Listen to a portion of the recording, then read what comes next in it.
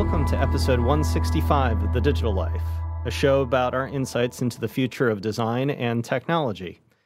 I'm your host, John Follett, and with me is founder and co-host Dirk Niemeyer. Oh, John, ready to go, John. All right, it's good to hear. For our podcast this week, we're going to talk about augmented reality and the craze that is seizing the nation and the globe, really, which is Pokemon Go, of course. You missed my little joke there, didn't you, John? Yes, I did. You're too quick for me today. Oh, no, that wasn't my point. Anyway, keep going. So for our listeners who are unfamiliar with this, which is really the first mega hit of the what is soon to be, the augmented reality game industry. Pokemon Go is the digital instantiation of what you may have seen, young children playing with the Pokemon cards. There's also a cartoon show, and it's basically these little creatures that you can, quote, capture and train and evolve. And if you're using the cards, you can trade the cards, and you can, as you're training, you can, fight other trainers, things like that. The cartoon, of course, has been popular for a long time, and the trading cards as well. And, what's interesting, obviously the cartoon, these, characters, creatures come alive, and you actually, the characters in the cartoon go out and capture the actual creatures. But now with your mobile phone plus this free application, you can now go out around your house, around your place of business, when you're walking, when you're in public spaces, and you can too capture the virtual creatures that make up the Pokédex, which is the universe of Pokemon, and the most famous being the Pikachu, which is this yellow creature with a sort of lightning-like tail and pointy ears, very cute. So this is clearly aimed at the younger set, but it is also very popular with casual gamers because it's easy to pick up. The game is free. You can, I think, pay money for upgrades and things like that. So it's for the young and the young at heart. That's very good. I can see you're a marketer at heart. God, no, don't say that. So there's this universe of the Pokemon which is overlaid onto your everyday reality. And when you go and capture a creature that, say, might be located in a playground or perhaps on the doorstep to your business, the software shows a little cartoon drawing on top of the camera view, right? So you can see your stairs going up to your place of business, and lo and behold, there's a Pikachu sitting there, and I will throw the Pokeball at it, and it will capture the Pikachu, and voila, you have now have a Pikachu to train. There are also places called Pokestops where you can get all kinds of other free stuff and, tie into marketing of, other companies. You can see how McDonald's might be very interested in this. In fact, I think they are, to have, all the Pokemon players come and hang out at McDonald's for a while.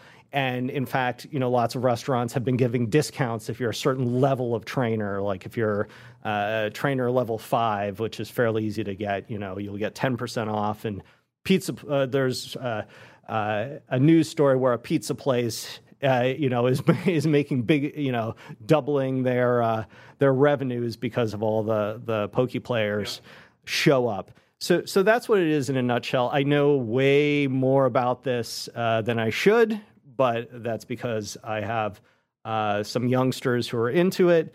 And by youngsters, you mean you? Oh, yes. Yeah, of course.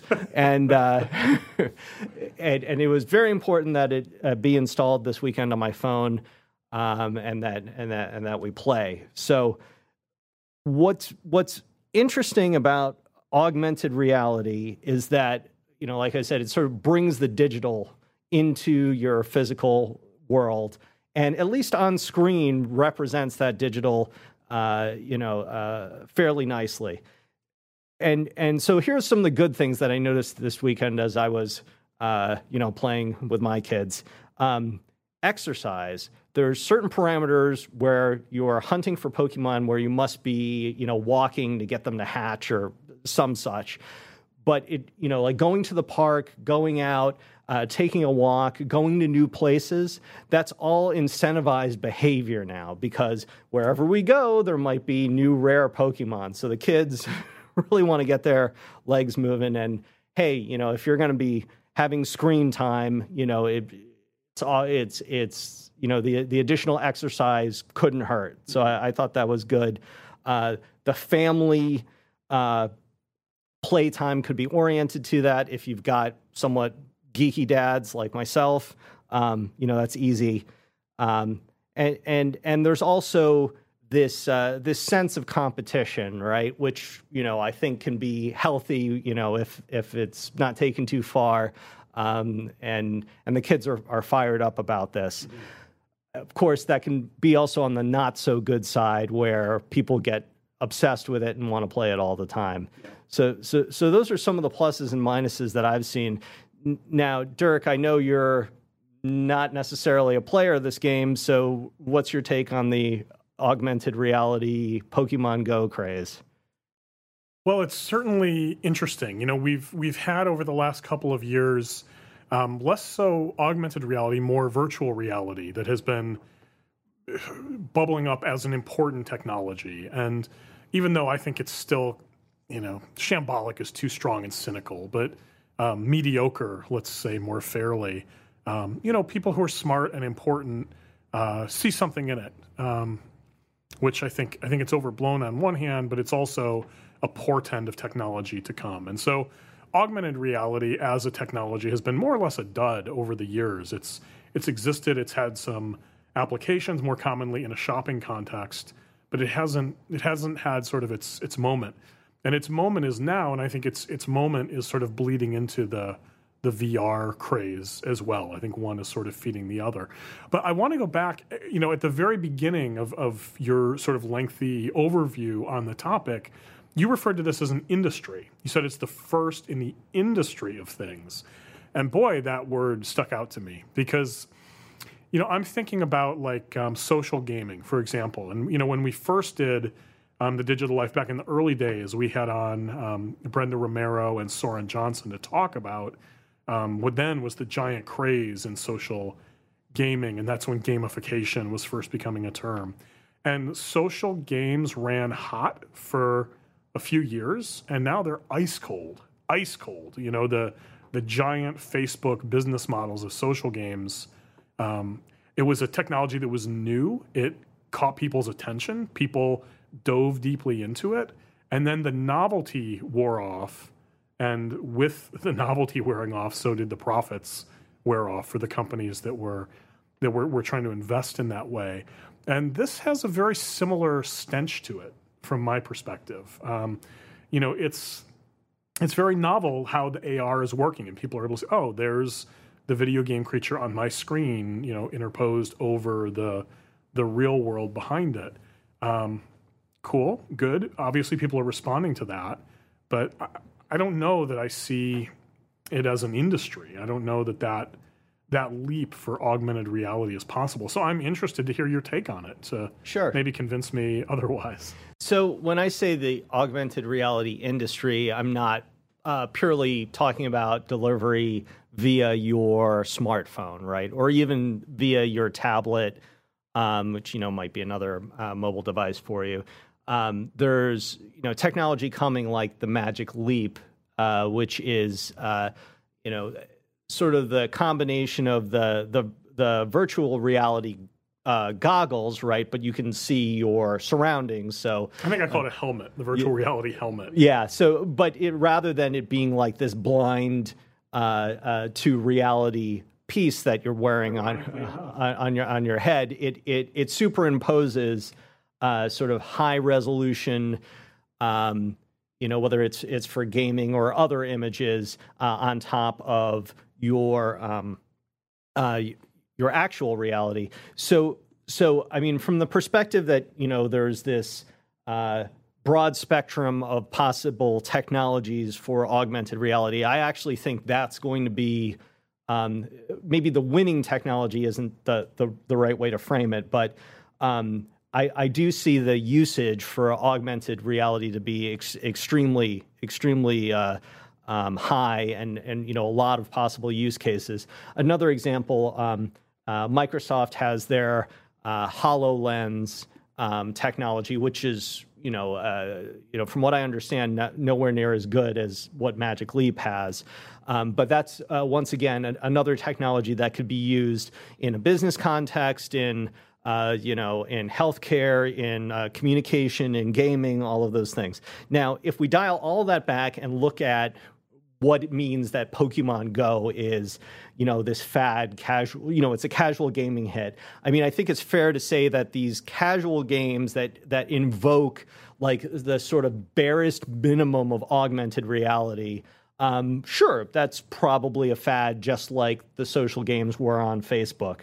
But at the same time, it's a hint at the flavor of augmented reality to come. And what it does do, despite the sort of limited way in which it constructs the digital on top of the physical reality, what it is doing is creating all of these interesting forcing functions to get you to do things in the real world, right? Mm-hmm. So I know that, we went to the park this weekend to hunt for Pokemon, and that was not on, that wasn't on the agenda to go and like stand around in the park. I mean, like, we love going to the park and walking, but this time it was specifically that task, that activity was specifically tied to the game.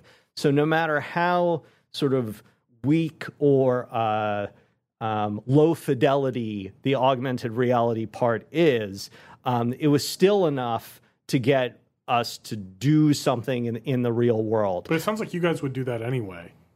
Sure. I mean, and there are of course all these Pokestops, right? So I'm just waiting for us to go to some places where we normally wouldn't go. The park was a nice excuse because it was familiar territory to us, and we might have gone there anyway.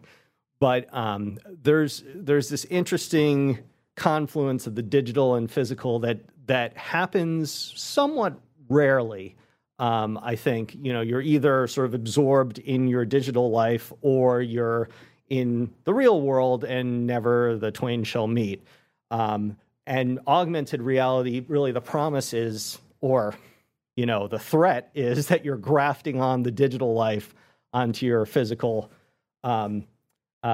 being, which really reminds me of, the first time I saw that was, of course, in the late 80s, watching Terminator, right, for the first time. And you see that, that shot where the Terminator gets all that info about people sort of superimposed on top of them.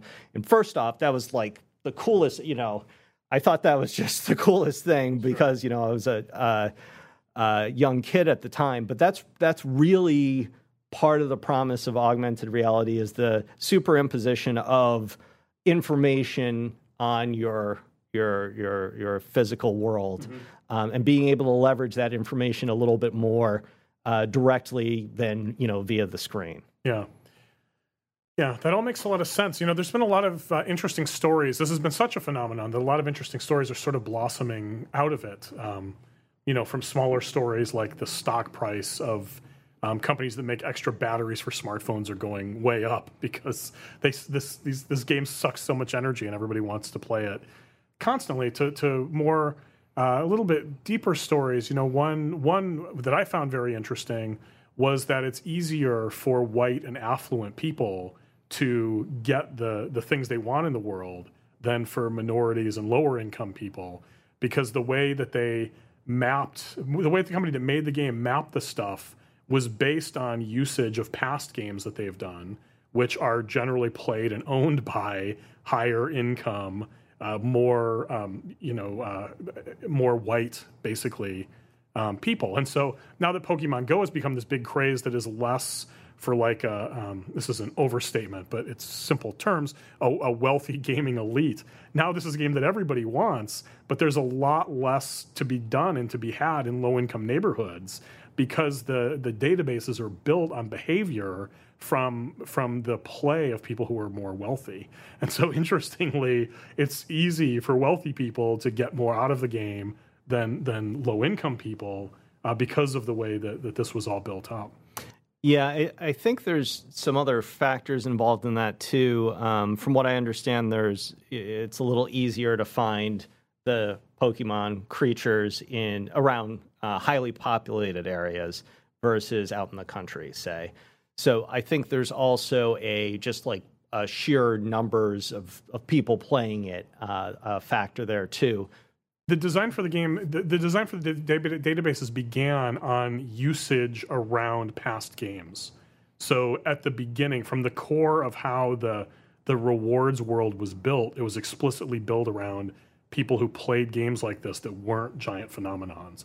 And so to a degree, the population density is shifting things a bit as the game continues to move on, but certainly the core of the game was built and populated in a way that gave preferential treatment unintentionally to the wealthy. Yeah, and I guess my point with that is that it's in terms of the game being excluding certain areas. That's also true of less populated areas because there have been complaints that there isn't enough to do out in the country.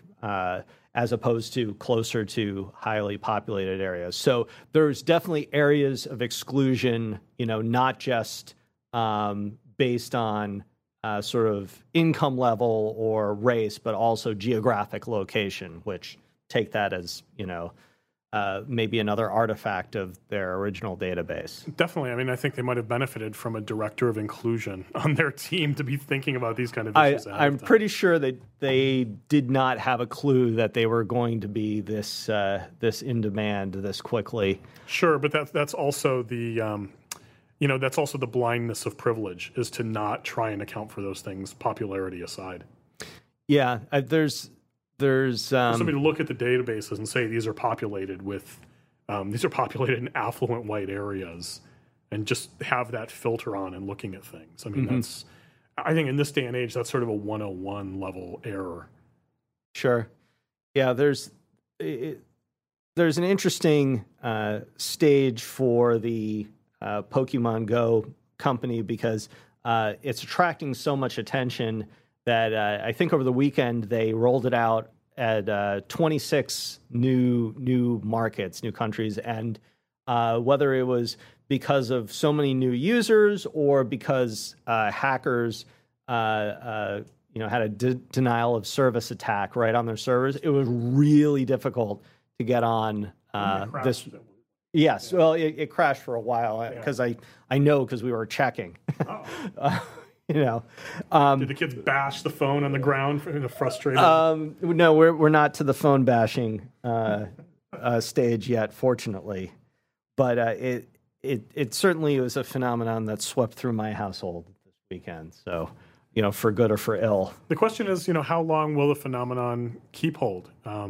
In 6 months, if we revisit this topic, what will the popularity of Pokemon Go be, and/or what will have come after it that approaches or equals or exceeds its popularity? Yeah, it's hard to say what will drive this going forward. I imagine there's going to be at least a month or so of heightened Pokemon Go activity. At that point, it's probably a fad, I would think. And, either the next game will come along or, the next augmented reality thing or just the next cultural event, right? Yeah. It has ceased to be just a game, though. It really is a cultural event at this point, which is interesting because we don't have a lot of those cultural events now that are positive, right? Yeah. So there are a lot of positive things about this game. And, sometimes you feel that around major sporting events, right? There is a feel-good parts of that, or the Olympics or something of that nature. But as far as positive cultural events go, this is not a bad one to have, considering what else is going on in the world. Listeners, remember that while you're listening to the show, you can follow along with the things we're mentioning here in real time. Just head over to thedigitallife.com, that's just one L in the Digital Life, and go to the page for this episode. We've included links to pretty much everything mentioned by everybody, so it's a rich information resource to take advantage of while you're listening, or afterward if you're trying to remember something that you liked. You can find The Digital Life on iTunes, SoundCloud, Stitcher, Player FM, and Google Play. And if you want to follow us outside of the show, you can follow me on Twitter at John Follett. That's JONFOLLETT. And of course, the whole show is brought to you by Involution Studios, which you can check out at goinvo.com. That's GOINVO.com. Dirk? You can follow me on Twitter at DNiemeyer. That's at DKNEMEYER. And thanks so much for listening. So that's it for episode 165 of The Digital Life. For Dirk Niemeyer, I'm John Follett, and we'll see you next time.